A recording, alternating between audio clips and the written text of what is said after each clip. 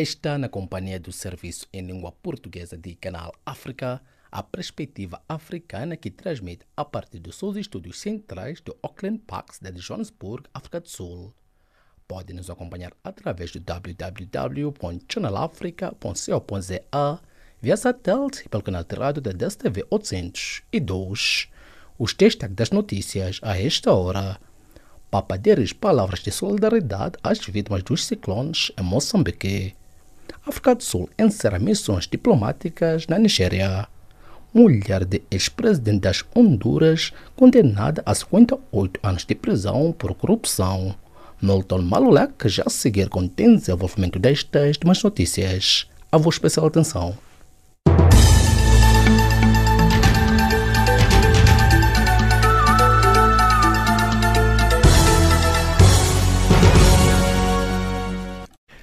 Calorosas saudações. O Papa Francisco manifestou esta quinta-feira solidariedade para com as vítimas dos ciclones Idai e Kenneth, que no início do ano se abateram sobre Moçambique durante a sua primeira intervenção pública na visita que está a efetuar ao país. O ciclone Idai, que atingiu o centro de Moçambique em março, provocou 604 mortos e afetou cerca de 1,5 milhões de pessoas. O ciclone Kenneth, que se abateu sobre o norte do país em abril, matou 45 pessoas e afetou 250 mil outras. O governo sul-africano decidiu encerrar temporariamente as suas missões diplomáticas na Nigéria na sequência de ameaças em represália pela violência xenófoba na África do Sul, anunciou nesta quinta-feira a fonte do Ministério dos Negócios Estrangeiros. A segurança em torno das marcas sul-africanas foi reforçada na Nigéria na quarta-feira, depois dos apelos no país por várias personalidades destacadas ao boicote, quisemos dizer, e a violência em resposta aos ataques xenófobos na África do Sul, indicou a polícia nigeriana.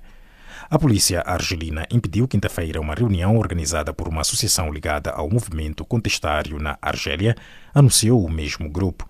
A União Ação Juventude atribui a interdição da reunião à sua oposição à eleição presidencial que se quer convocar de forma rápida para eleger o sucessor de Abdelaziz Bouteflika, que se demitiu a 20 de abril último, depois de 20 anos de poder. O mês de agosto na Venezuela ficou marcado por violações da liberdade de expressão e censura, segundo a organização não-governamental Espaço Público, que promove os direitos humanos e a responsabilidade social na imprensa. O documento divulgado na quarta-feira demonstra que, até ao final de agosto, já foram registradas 845 violações à liberdade de expressão. O diretor adjunto nacional da Polícia Judiciária da Guiné-Bissau, Domingos Correia, disse quarta-feira em Bissau que foram detidas mais 2 pessoas no âmbito da Operação Navarra, que levou à apreensão de quase 2 toneladas de cocaína. Em março, a Polícia Judiciária da Guiné-Bissau apreendeu cerca de 789 kg e deteve um guineense, um senegalês e 2 cidadãos do Níger, um dos quais era assessor especial do presidente do parlamento daquele país e relacionado com o Al-Qaeda para o Maghreb Islâmico. O presidente turco Recep Tayyip Erdogan ameaçou permitir que refugiados sírios deixem a Turquia para países ocidentais a menos que a chamada zona de segurança dentro da Síria seja estabelecida em breve. Erdogan fez a ameaça esta quinta-feira durante um discurso a membros do seu partido. Erdogan declarou que a Turquia pretende recolocar cerca de 1 milhão dos 3,65 milhões de refugiados sírios nesta zona de segurança. O primeiro-ministro de Israel, Benjamin Netanyahu, pediu esta quinta-feira mais pressão sobre Teherão após o Irão ter anunciado que vai retirar quaisquer limites à pesquisa e ao desenvolvimento nuclear. Na quarta-feira, o presidente do Irão, Hassan Rouhani, anunciou que vai retirar quaisquer limites à pesquisa e ao desenvolvimento nuclear a fim de fornecer ao país tudo o que precisa para o enriquecimento do urânio. Um tribunal de Tegucigalpa condenou na quarta-feira a 58 anos de prisão a ex-primeira-dama das Honduras, Rosa Helena Bonilla, mulher do ex-presidente Porfírio Lobo, de 2010 a 2014, por crimes de corrupção. A ex-primeira-dama não se deslocou ao tribunal nem o marido, que esteve nas últimas audiências em agosto, nas quais Bonilla foi declarada culpada por apropriação indevida de recursos do Estado e fraude. Ponto final às notícias de política. A seguir ficam Jacob Tivan na página do Caleidoscópio, por onde irá observar o desenvolvimento destas e demais notícias. Desejamos de já ótima recepção à emissão.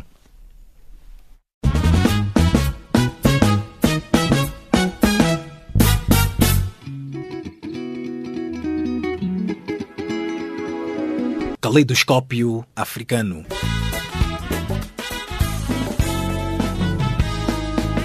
O som da África para o mundo.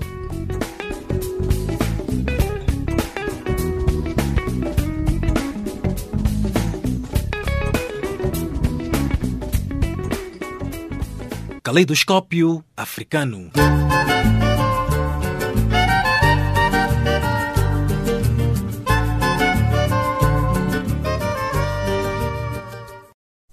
Estimado ouvinte, seja bem-vindo à página das atualidades a esta hora.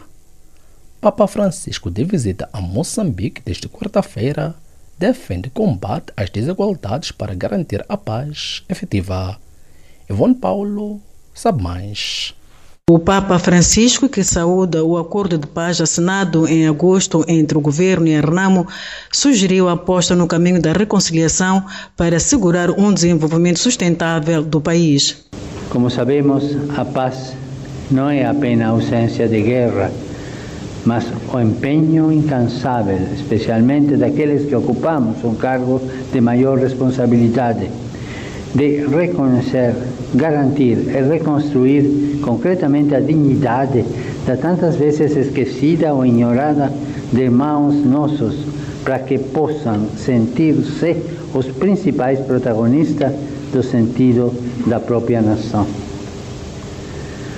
Não podemos perder de vista que, sem igualdade de oportunidades, as várias formas de agressão, de guerra, encontram um terreno fácil que, mais cedo ou mais tarde, há de provocar a explosão. Quando a sociedade local, nacional ou mundial abandona na periferia uma parte de si mesma, não há programas políticos, nem forças da ordem ou serviços secretos que possam garantir indefinidamente a tranquilidade. A paz tornou possível o desenvolvimento de Moçambique em várias áreas. Promissores são os avanços registrados no âmbito da educação e da saúde.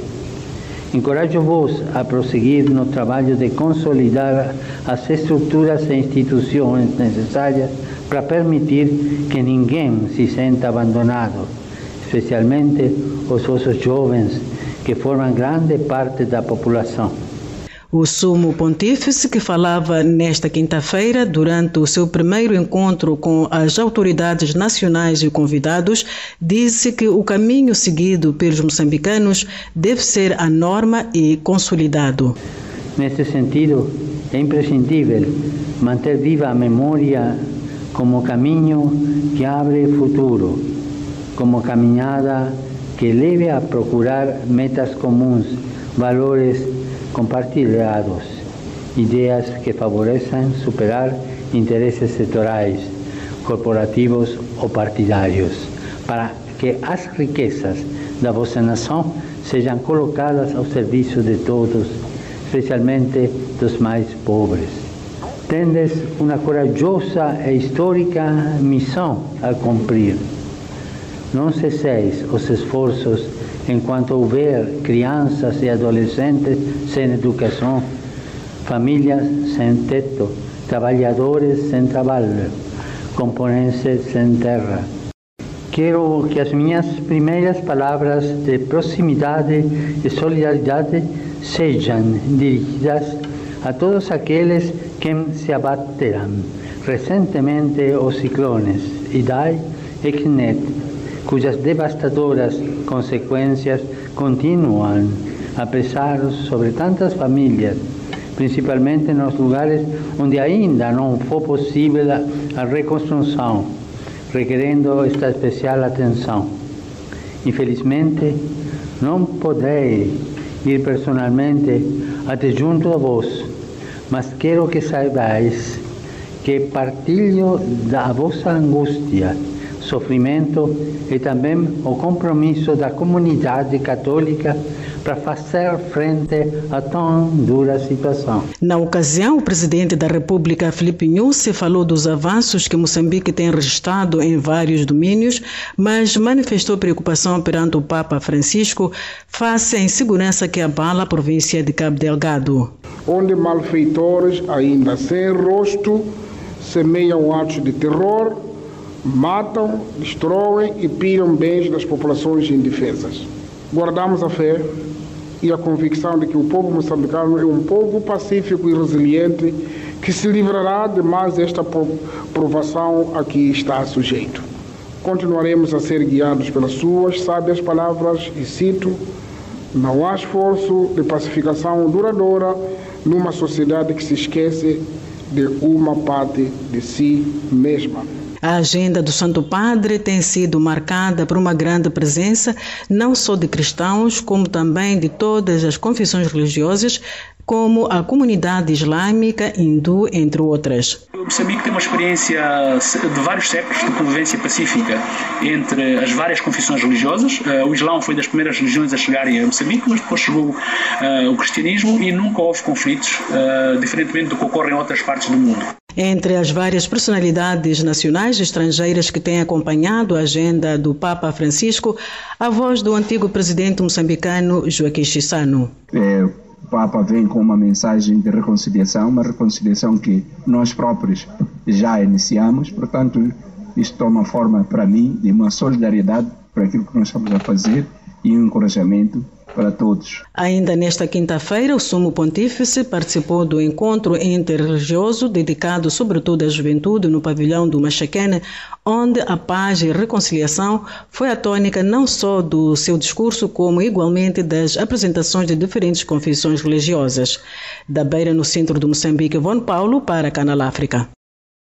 Da visita do Papa a Moçambique, viajamos até o Brasil, onde o presidente Jair Bolsonaro criticou esta quarta-feira a alta comissária da Organização das Nações Unidas para os Direitos Humanos, Michelle Bachelet, a quem acusou de defender vagabundos. Elias Xinguli, acadêmico e analista político angolano, elabora. Creio que o presidente do Brasil, Jair Bolsonaro, tem muita dificuldade, com muita pena digo isto, tem muita dificuldade de lidar com as questões democráticas, sobretudo com as liberdades individuais, e não consegue fazer uma distinção entre aquilo que é verdadeiramente um assunto de Estado e aquilo que de facto pode ser considerado como uma espécie de loucura política dos populismos da extrema-direita que tomaram conta da política mundial. Não consegue fazer esta distinção. Partindo deste pressuposto, é fácil entender, e também prefiro recuperar uma expressão da alta comissária das Nações Unidas quando afirmou relativamente a esta polémica que infelizmente há muitos povos que conseguem eleger presidentes que não são democráticos e não entendem nada de democracia. O Jair Bolsonaro tem muita dificuldade de lidar com princípios fundamentais, conceitos fundamentais do sistema democrático.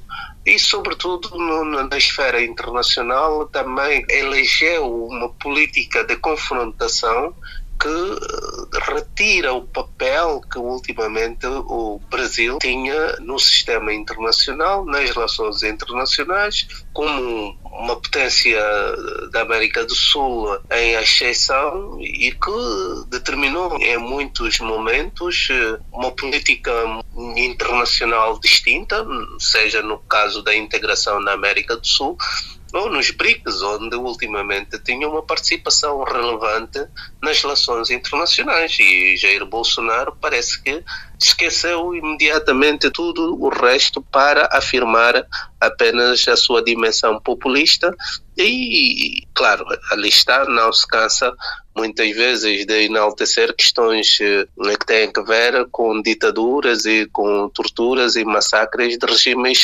ditatoriais, que é absurdo em democracia ter um presidente com esta dimensão e esta formação política. Peço imensas desculpas de falar nestes termos, mas é uma verdade que os brasileiros infelizmente se podem envergonhar hoje. E como é que analisa o fato dele responder à responsável dos direitos humanos, fazendo uma menção do pai dela, como também de dizer, por exemplo, que a ditadura no país de origem desta defensora dos direitos humanos foi a melhor coisa que teria acontecido?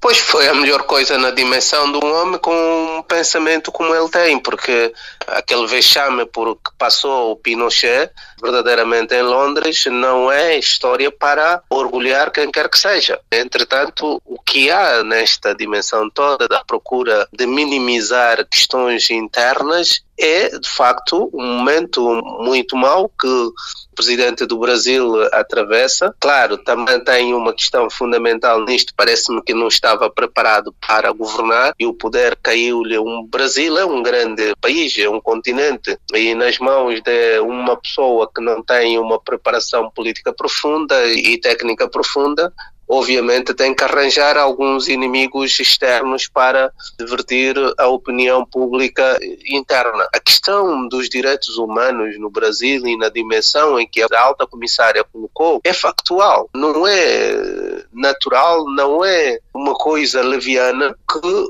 dezenas de cidadãos brasileiros, a guarda do Estado brasileiro, sejam assassinados sem que isto tenha uma repercussão internacional.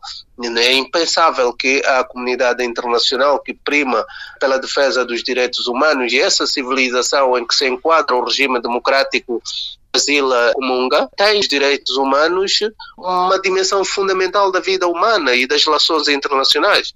Ele não pode olhar para isto de forma leve e como se de nada tratasse. Não, trata-se de uma questão fundamental e estruturante das relações internacionais. Que análise faz desta subida ou aumento do número de mortes devido à intervenção policial no Brasil nesses últimos tempos? Em primeiro lugar, creio que há uma falha no sistema de segurança que é preciso o Brasil corrigir e olhar para esta dimensão de segurança interna do Estado brasileiro.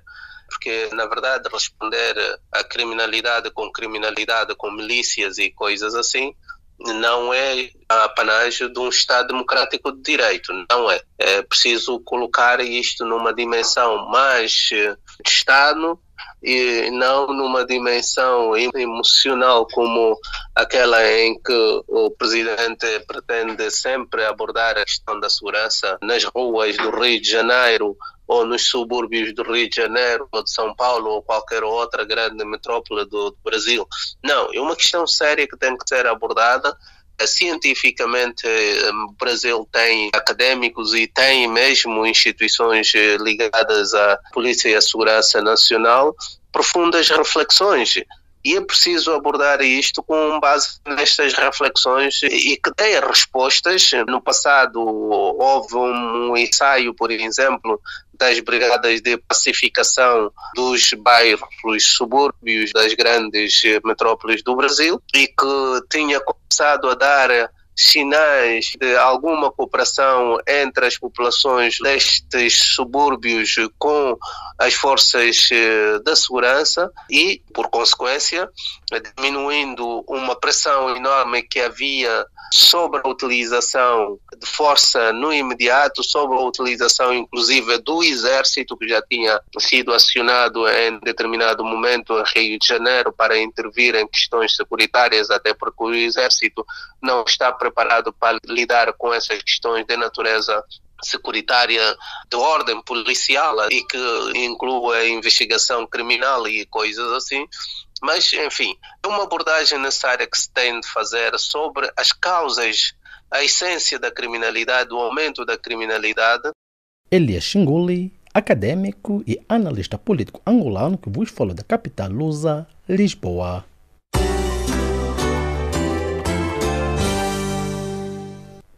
Dando continuidade à página das atualidades e virando as atenções para aqui na África do Sul, onde o governo sul-africano decidiu encerrar temporariamente as suas missões diplomáticas na Nigéria, isto na sequência de ameaças em represália pela violência xenófoba na África do Sul, anunciou esta quinta-feira a fonte do Ministério dos Negócios Estrangeiros. Gustavo Mavi Comentar este político moçambicano teceu a seguinte leitura em torno destes últimos desenvolvimentos políticos. O encerramento da missão temporária faz sentido para prevenir mais danos, possivelmente mais mortes lá, não é? Porque estava a haver uma situação de perseguição como retaliação dos diplomatas sul-africanos.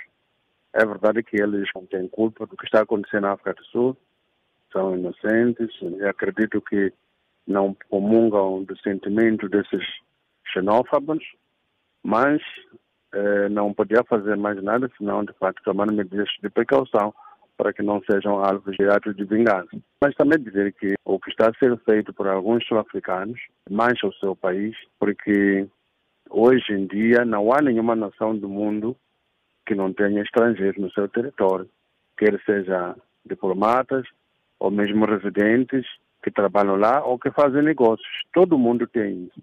Agora, quando eles dizem que não querem ninguém no seu território porque está a roubar-lhes o emprego, é algo que me parece que parecem pessoas que vivem num buraco onde não lêem notícias, não veem televisão. Não... Quer dizer, para perceberem que o mundo hoje não é um mundo de há 100, 200 anos atrás. A chamada globalização é mesmo isso.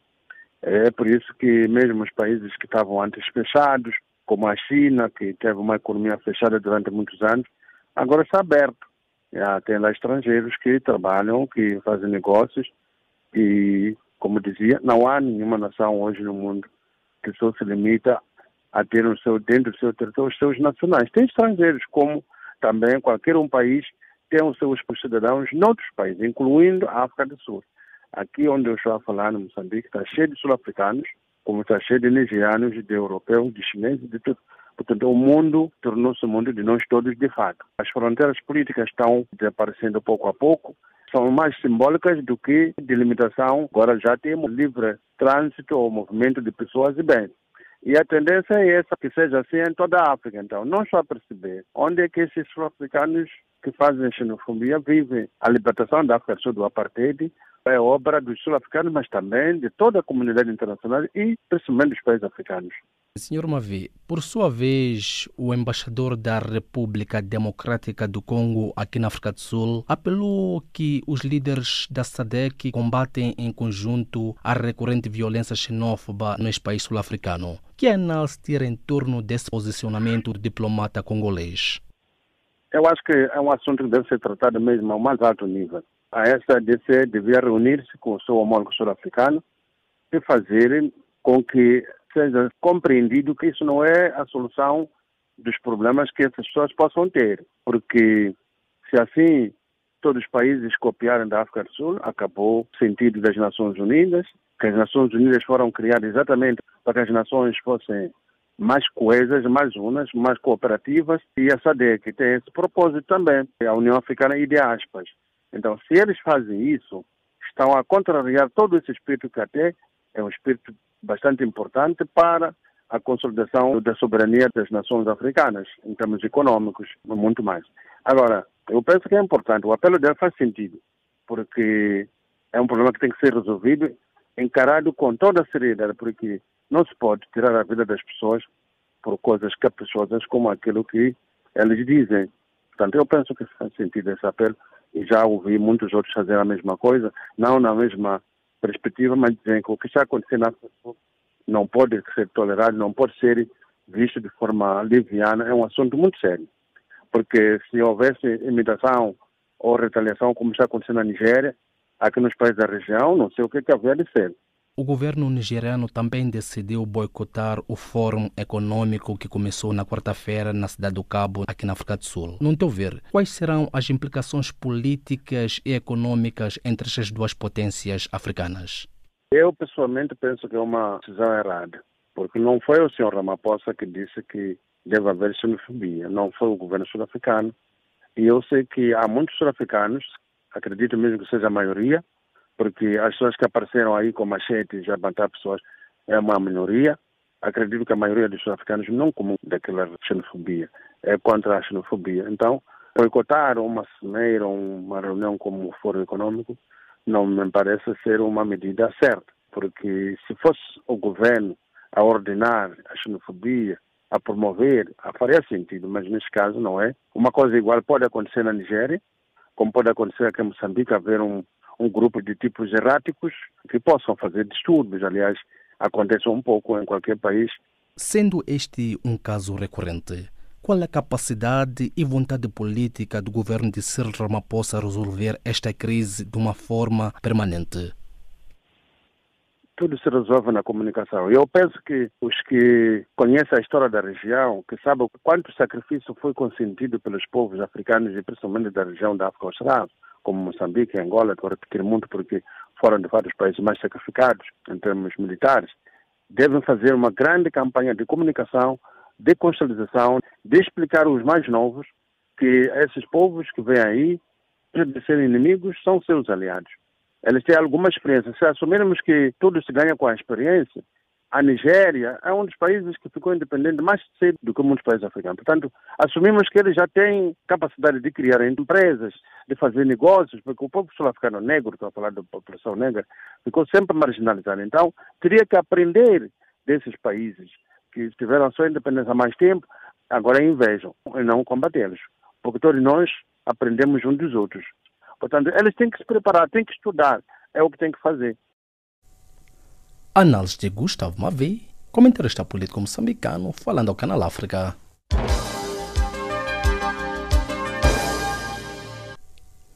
São Tomé e Príncipe acolhe pela primeira vez a Cimeira Internacional pela Paz Mundial, uma organização da Federação para a Paz Universal. Venceslau Renner sabe mais. Mais de 1000 delegados provenientes de toda a África e do mundo, incluindo altas personalidades do Estado santomense, participam esta quinta-feira em São Tomé numa cimeira sobre o tema Construir uma pacífica e próspera África interdependente, prosperidade mútua e valores universais.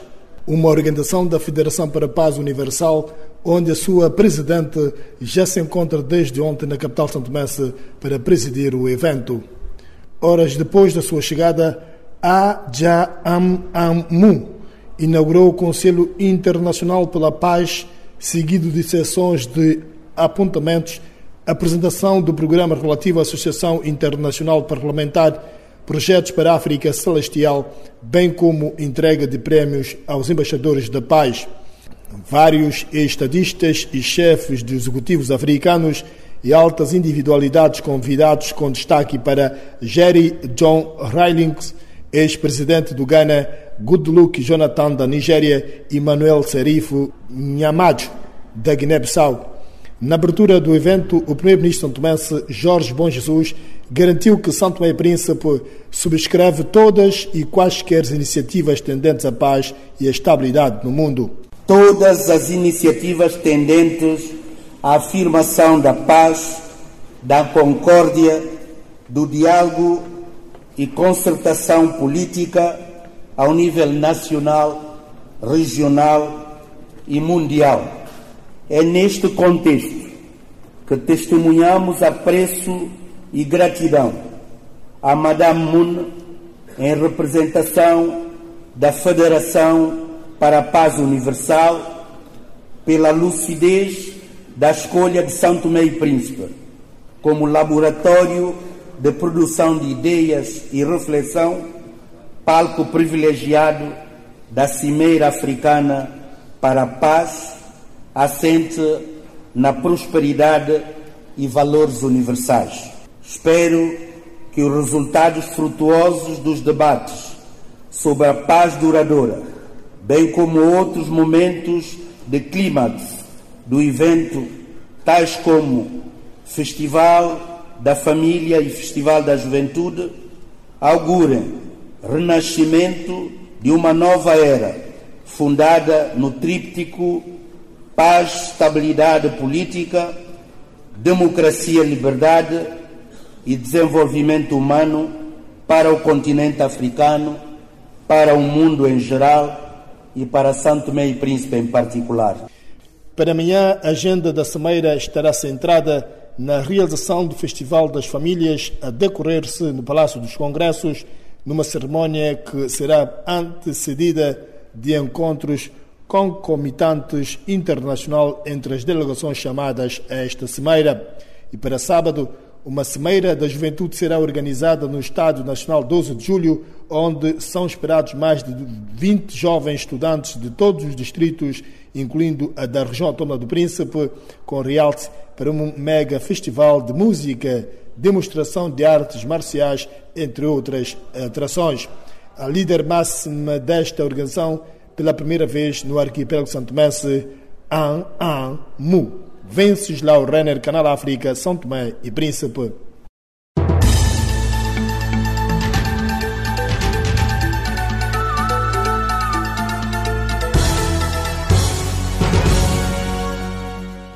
Cordiais saudações. O Papa Francisco manifestou esta quinta-feira solidariedade para com as vítimas dos ciclones Idai e Kenneth, que no início do ano se abateram sobre Moçambique.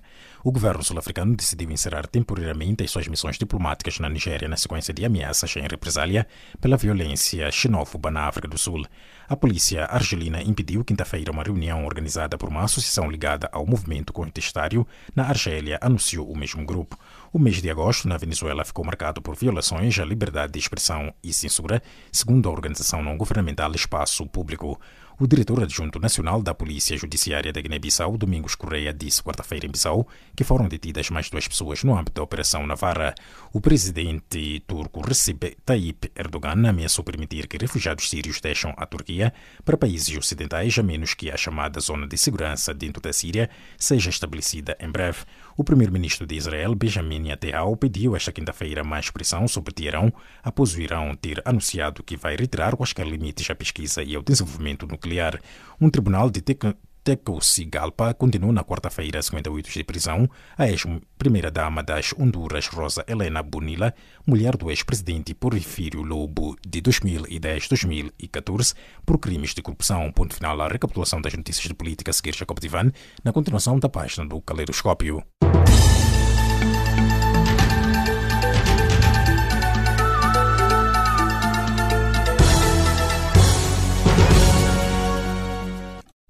Obrigado, Milton Malolek.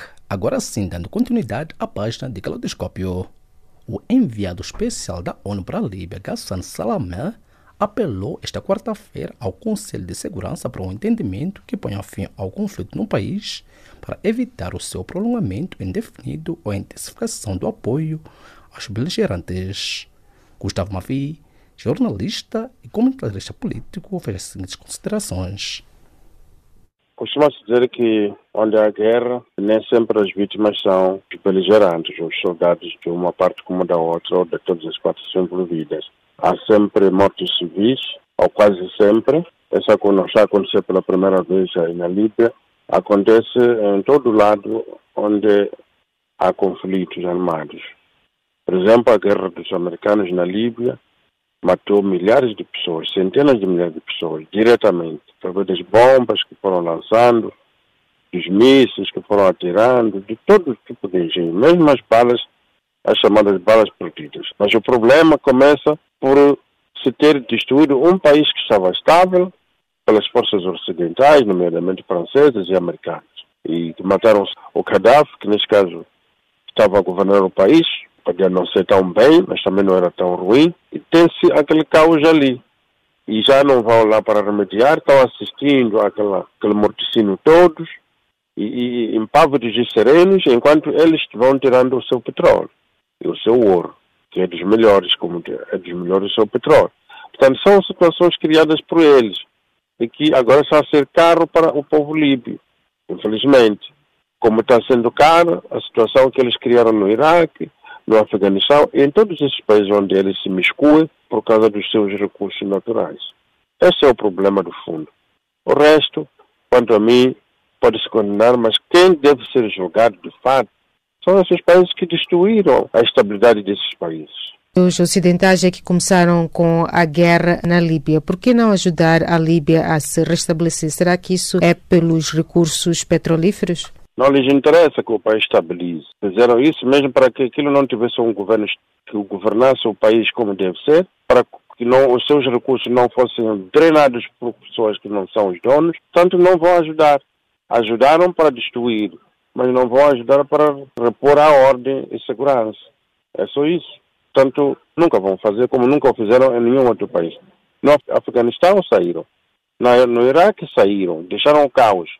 E a situação está aí. É uma situação caótica, não é? E quanto a esta ofensiva que este coronel Khalifa Haftar a tentar conquistar a capital líbia, podemos dizer que ele tem total controle sobre a Líbia? Não sei, mas que ele está sendo relativamente bem sucedido, está-se a ver. O que ele pretende, a minha percepção, é restabelecer a ordem e segurança no país. No meio disso tudo, há vítimas dessa guerra, as chamadas por balas sejam perdidas ou colaterais, mas o maior responsável são aqueles que desfizeram a estabilidade do país. Esses que são os principais culpados. Portanto, não são aqueles que tentam repor a ordem que são os mais culpados, não.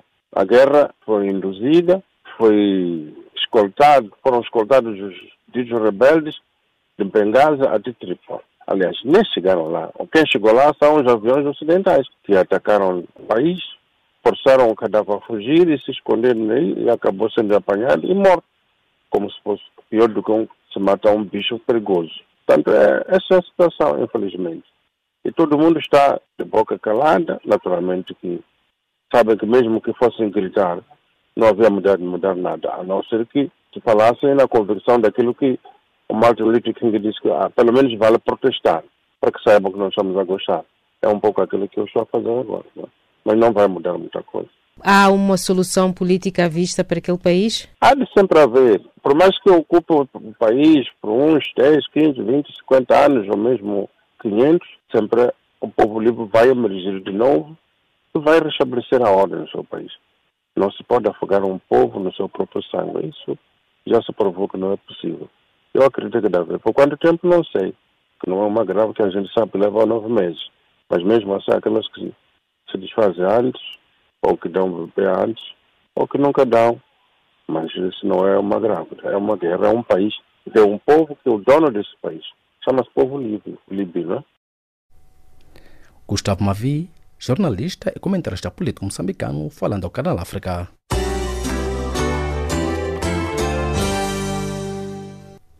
Um tribunal brasileiro negou esta terça-feira o pedido da defesa do ex-presidente Lula da Silva, preso desde abril de 2018 por corrupção, para usar como prova diálogos interceptados ilegalmente entre promotores que o acusam de corrupção. Chico Francisco, comentarista político moçambicano, elaborou. Boa tarde, em primeiro lugar, aos ouvintes da rádio. Em relação à situação em que está envolvido o presidente Lula da Silva, creio que é um problema jurídico, porque envolve tribunais, envolve leis, mas também é um problema político, que envolve rivalidades entre correntes políticas, entre o comunismo e correntes capitalistas. De forma que não é do interesse de uma certa franja dos brasileiros que Lula da Silva esteja livre, nem que ele participe na vida política. Então, eu acho que as duas leituras convergem para uma situação de que é preciso eliminar alguém com uma visão diferente, pode trazer alguma alegria para os brasileiros. Então, essa tentativa foi feita por Lula da Silva depois de tantos anos do Partido Comunista sem conseguir chegar ao poder. Então, mal chegou ao poder, então fica culpado de tudo o que acontece no Brasil. Então, é preciso, naturalmente, encarcerar alguém que representa uma voz diferente, uma voz de mudança que agrada a maior parte da população do Brasil. Podemos entender essa situação como um jogo jurídico que os tribunais são envolvidos, há juízes. Um dos juízes que mais se empenhou para que Lula ficasse preso e fosse condenado é o juiz Moro, e o atual ministro do Interior do Brasil, da forma que era do interesse dele, portanto, que Lula da Silva ficasse preso.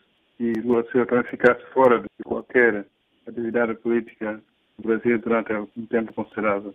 Onde esperamos que as instituições judiciais competentes já recorreram às Nações Unidas e outras instituições sobre os direitos e liberdades fundamentais dos cidadãos e deem luz que Lula da Silva não tem esse mal de ser condenado, não merece passar por essa peripécia, ser condenado e arcar com as consequências de uma sociedade construída à base da corrupção, colocando Lula como o arquiteto disso.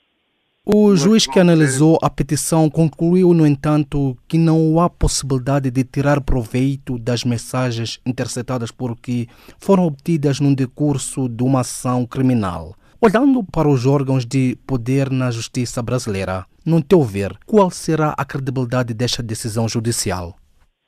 Dizia eu que uma das pessoas muito envolvidas na detenção de Lula é o Sérgio Moro. E ele está no poder agora, é ministro agora. Tomou as decisões de condenar Lula enquanto era juiz e depois passou para o governo e fez questão de continuar nesse sentido. Portanto, há uma ligação muito estreita entre o desejo político de afastar Lula de qualquer atividade política e alavancar um partido que era tido como sem perspectivas para o Brasil. Lula foi uma exceção, alavancou o Brasil, com a tentativa de fazer passar que a justiça no Brasil funciona. Portanto, a credibilidade jurídica dessa ação não dá fé de que a justiça trabalhou. Sabe que a justiça está a fazer aquilo que os interesses econômicos e políticos do Brasil querem que aconteça em relação ao Lula da Silva, que é afastá-lo da esfera política e social do Brasil, descredibilizar todo o processo de reformas que ele realizou e, sim, tornar realmente o Brasil novamente um país nas mãos de quem possui dinheiro, dos fundiários, dos ricos e, enfim, dos grandes multinacionais. Portanto, vamos dizer claramente que Lula da Silva está sendo colocado na prisão porque ele é incômodo de um certo grupo de pessoas no Brasil. Lula da Silva cumpre uma pena de 8 anos e 10 meses de prisão na sede da Polícia Federal da cidade de Curitiba. Perante esta nova decisão judicial, quais serão as implicações para o ex-estadista brasileiro? As implicações se temem mais imediatas é que ele seja mantido num regime de encarceramento mais isolado, longe do contato com os seus principais apoios. A consequência mais imediata é que Lula da Silva desapareça aos poucos do cenário político brasileiro, das mentes das pessoas, e deixe de ser realmente uma alternativa para um Brasil melhor, um Brasil para todos, que é a grande ameaça que a Lula da Silva coloca para aqueles que querem um Brasil mais para poucos e toda a riqueza do Brasil apenas para as mãos daqueles que têm dinheiro. Então, o sentido de igualdade, o sentido de partilha, desenvolvimento alargado, inclusivo, vai desaparecendo aos poucos no Brasil e a desigualdade vai quitando o rumo que o Brasil vai tomar. Portanto, Lula da Silva tem essa desvantagem de ser a voz dos que não têm voz, de ser o mensageiro daqueles que não podem falar, daqueles que não podem apresentar as suas reivindicações em arenas internacionais e públicas. Lula da Silva tinha conseguido fazer isso, de tal forma que isso representou uma grande ameaça. Lula da Silva vai ter que suportar pesadas consequências. Essa é a ousadia de trazer a justiça para todos, que é o que o Brasil precisa. E será este o fim da vida política de Lula da Silva? Não podemos dizer que é o fim, mas forças muito fortes seja que ele deixe de ser uma esperança para os brasileiros. Mas creio que o Lula da Silva vai combater e a esperança é a última coisa que morre. Temos a esperança que o Lula da Silva não vai desistir, portanto, vai manter o seu espírito combativo e vai estar sempre ao lado daqueles que sofrem e querem mudança no Brasil e querem que haja resolução das desigualdades, da discriminação, do racismo e todos os outros males que o Brasil sofre neste momento. Palavras de Chico Francisco, comentarista político moçambicano, falando ao Canal África.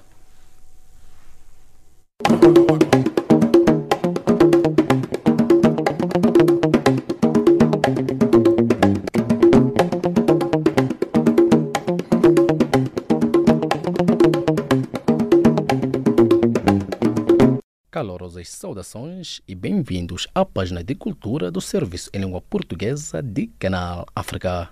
O fotógrafo cabo-verdiano Zé Pereira dá à estampa esta sexta-feira o seu segundo livro de fotografia intitulado Aves Introduzidas, Migratórias e Endêmicas num Palácio da Cultura El do Lobo na cidade da Praia.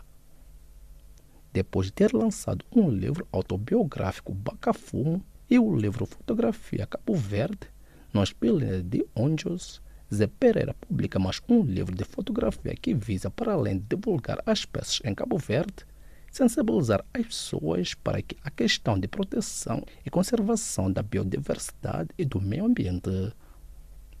Manana, versão crítica, é o livro do brasileiro Washington Santos Nascimento, que é apresentado esta quinta-feira às 16 horas na sede da União dos Escritores Angolanos em Luanda.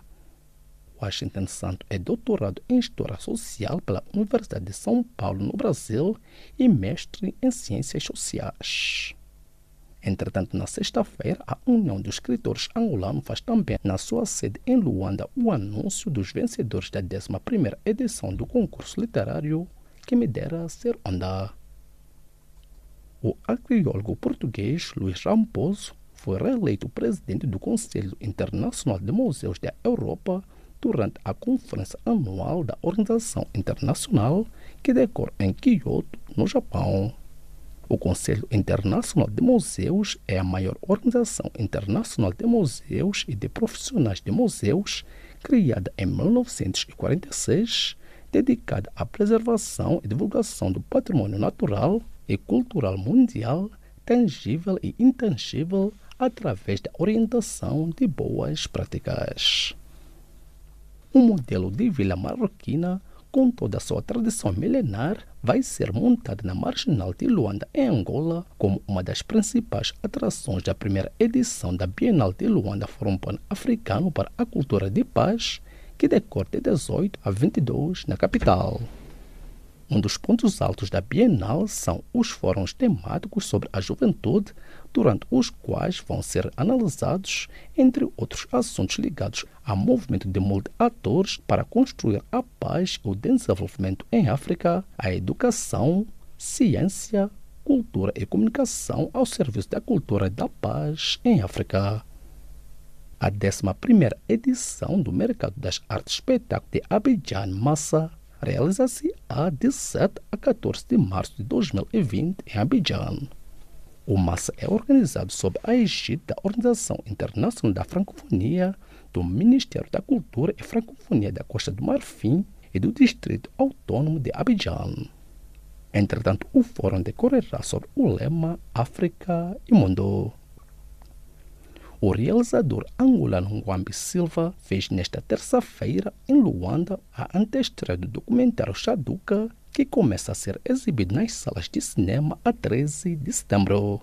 Ngwambi Silva nasceu na província de Luanda em 1977, é autor, realizador, desenhador, guionista, realizador e designer.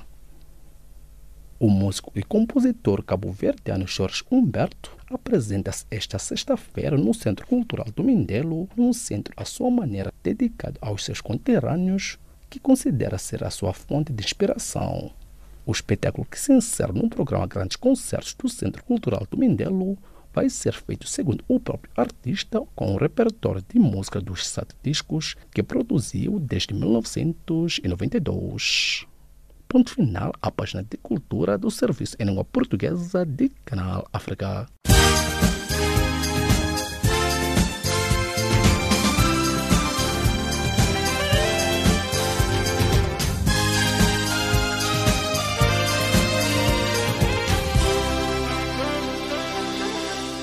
Cordiais saudações e bem-vindos à nossa página de Economia. A Conferência das Nações Unidas sobre Comércio e Desenvolvimento recomendou esta quarta-feira em Nova York que os governos adotem políticas de trabalho e de proteção mais apertadas sobre as atividades econômicas feitas na internet.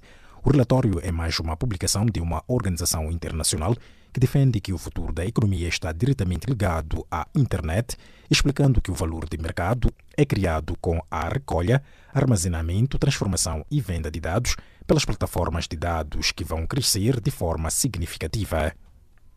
A consultora Fitch Solutions considerou quarta-feira que os efeitos dos ciclones Idai e Kenneth em Moçambique vão abrandar o crescimento da economia para 1,4% este ano, antes de acelerar para 3,8% em 2020.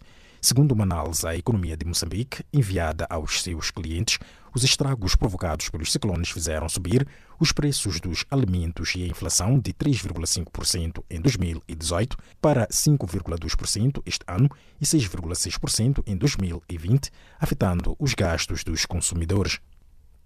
O ministro angolano do Comércio, Geoffrey Van Dunen Jr., afirmou nesta quarta-feira que o executivo angolano está a trabalhar para a inserção de Angola no contexto africano como opção estratégica para o alargamento das relações econômicas e comerciais com países do continente.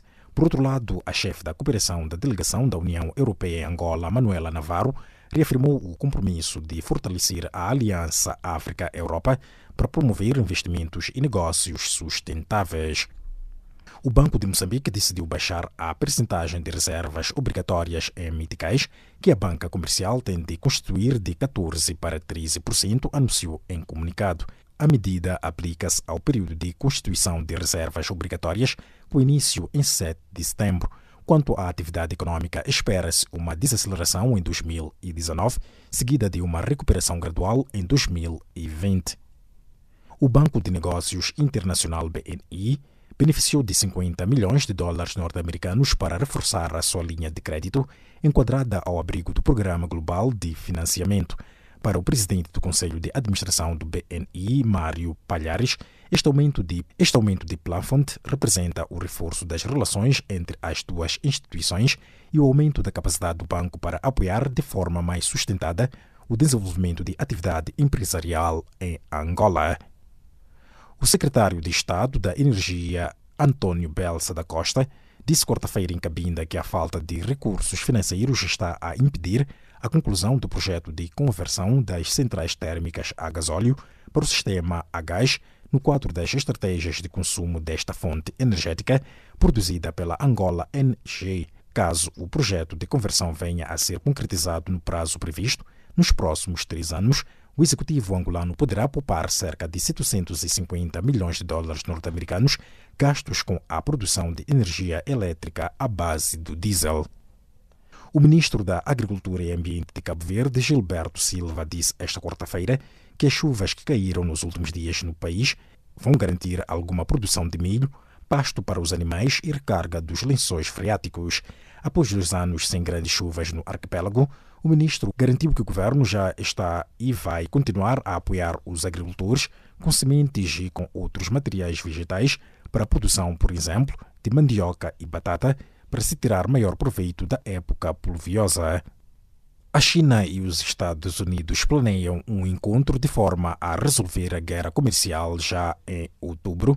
No cerne da guerra comercial está a política de Pequim para o setor tecnológico, que visa transformar as firmas estatais do país em importantes atores globais em setores de alto valor agregado, como inteligência artificial, energia renovável, robótica e carros elétricos. E desta forma coloca-se o ponto final à página econômica do Serviço em Língua Portuguesa de Canal África.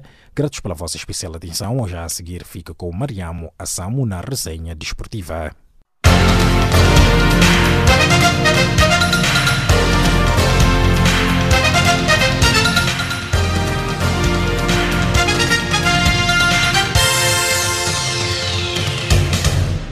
Saudações desportivas. A seleção angolana de futebol, os Palancas Negras, reconhecem nesta quinta-feira o rescaldo do Independence Stadium de Bacau, Gâmbia, palco do jogo desta sexta-feira diante dos escorpiões gambianos, referente à primeira mão da preliminar do acesso à fase de grupos da corrida africana ao Mundial de Futebol 2022 no Catar. Distinguido pelo trabalho feito nos sub-17 apurados para o Campeonato do Mundo a ter lugar em outubro no Brasil, o português Paulo Gonçalves uniu o grupo com o foco no apuramento da Seleção Nacional de Honras, que retira do passado recente ligações que possam sustentar o sucesso no futuro. A estreia de Luís Gonçalves a vencer por Moçambique. No primeiro jogo, como selecionador dos Mambas, o treinador português venceu as Maurícias por 1-0 e colocou-se em vantagem na eliminatória que dá acesso à fase de grupos de qualificação africana para o Campeonato do Mundo de 2022. Telinho foi o autor do único golo do encontro, tendo que coloca Moçambique em vantagem para o jogo da segunda mão em casa no próximo dia 10. Zinedine e Witi foram titulares. No entanto, a seleção da Guiné-Bissau adiantou-se nesta quarta-feira na eliminatória de apuramento para a fase de grupos do apuramento para o Mundial de 2022 de futebol ao vencer em São Tomé e Príncipe por 1-0. O único golo da partida foi marcado aos 86 minutos por Nanu, jogador do Marítimo, na transformação de uma grande penalidade. A seleção guineense esteve sempre por cima do jogo falhado, pelo menos 4 lances que poderiam acabar em golos, não fosse a boa exibição do guarda-redes Falcão. No final do jogo, o treinador são-tomense Adriano Eusébio considerou que o empate seria um resultado justo por aquilo que a seleção de São Tomé e Príncipe fez diante da poderosa Guiné-Bissau. A Federação Internacional de Futebol FIFA anulou a proibição imposta pela Federação Zimbabuiana de Futebol a Felipe Chiangwa, ex-presidente desta última, de acordo com um comunicado do Conselho das Associações de Futebol da África Austral, COSAFA. Chiangwa, atualmente à frente do COSAFA, e outros antigos dirigentes da ZIFA foram suspensos definitivamente pela sua instituição nacional reitora de futebol, principalmente por má gestão e problemas registados no meio do futebol no país, referiu o documento. Levando em conta a grave lesão que Aymeric Laporte contraiu, o técnico do Manchester City, Pep Guardiola, já alertou a direção do clube para a necessidade de contratarem um defesa central no mercado de inverno. De acordo com a fonte, Guardiola considera prioritário a chegada de um central de qualidade, porque agora só tem disponíveis John Stones e Nicolas Otamendi, pelo que o médio defensivo Fernandinho poderá ser uma opção de recurso. A Juventus segue com uma atenção a situação do guarda-redes David De Gea, do defesa Eric Bailly e do médio Nemanja Matic, visto que os 3 jogadores estão no derradeiro ano de contrato, ou seja, a partir de janeiro podem negociar com outro clube, isto caso os Red Devils não sigam a sua renovação até a essa altura.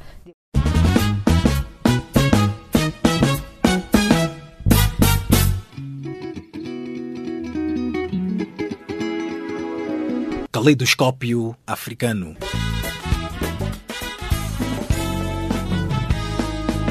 O som da África para o mundo.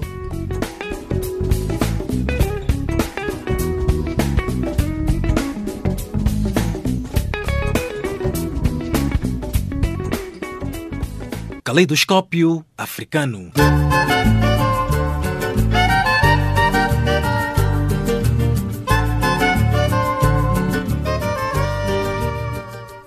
Estimado ouvinte, chegamos assim ao fim desta edição. Edição esta que chegou ao cargo de Charles Komalo, na produção e apresentação de Jacob Tevan, Milton Malulek e Maria Mossam, e nos cuidados técnicos de Revelino Ibrahim. Em nome desta vasta equipe, os nossos agradecimentos, que o novo encontro foi marcado para breve. Boa noite e até breve.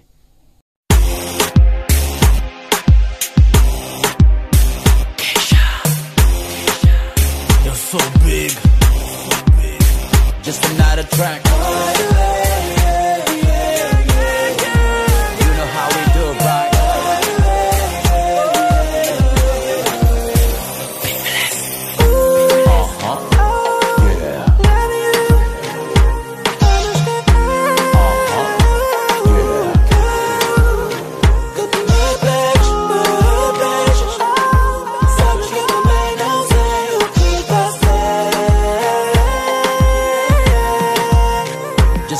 Track.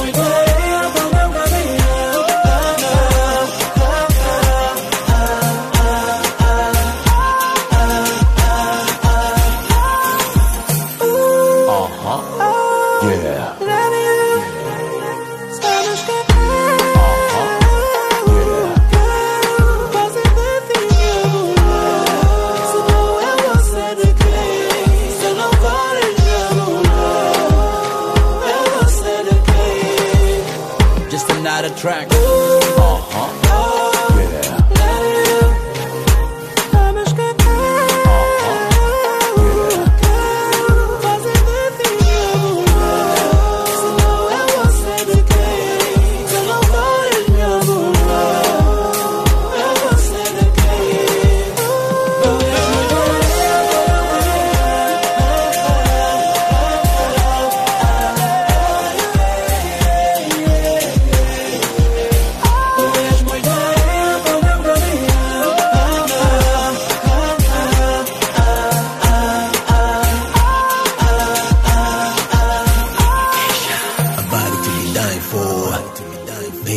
for the seashore.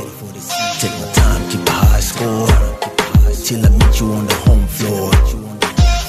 It's not a game, never, I keep it high level. You take your part in it, I hold you down, you feel me? I recommend you see me, deep down in me, hold you down, if you can, hasta la vista, baby. Não existe travão que te pare. Ai que mulher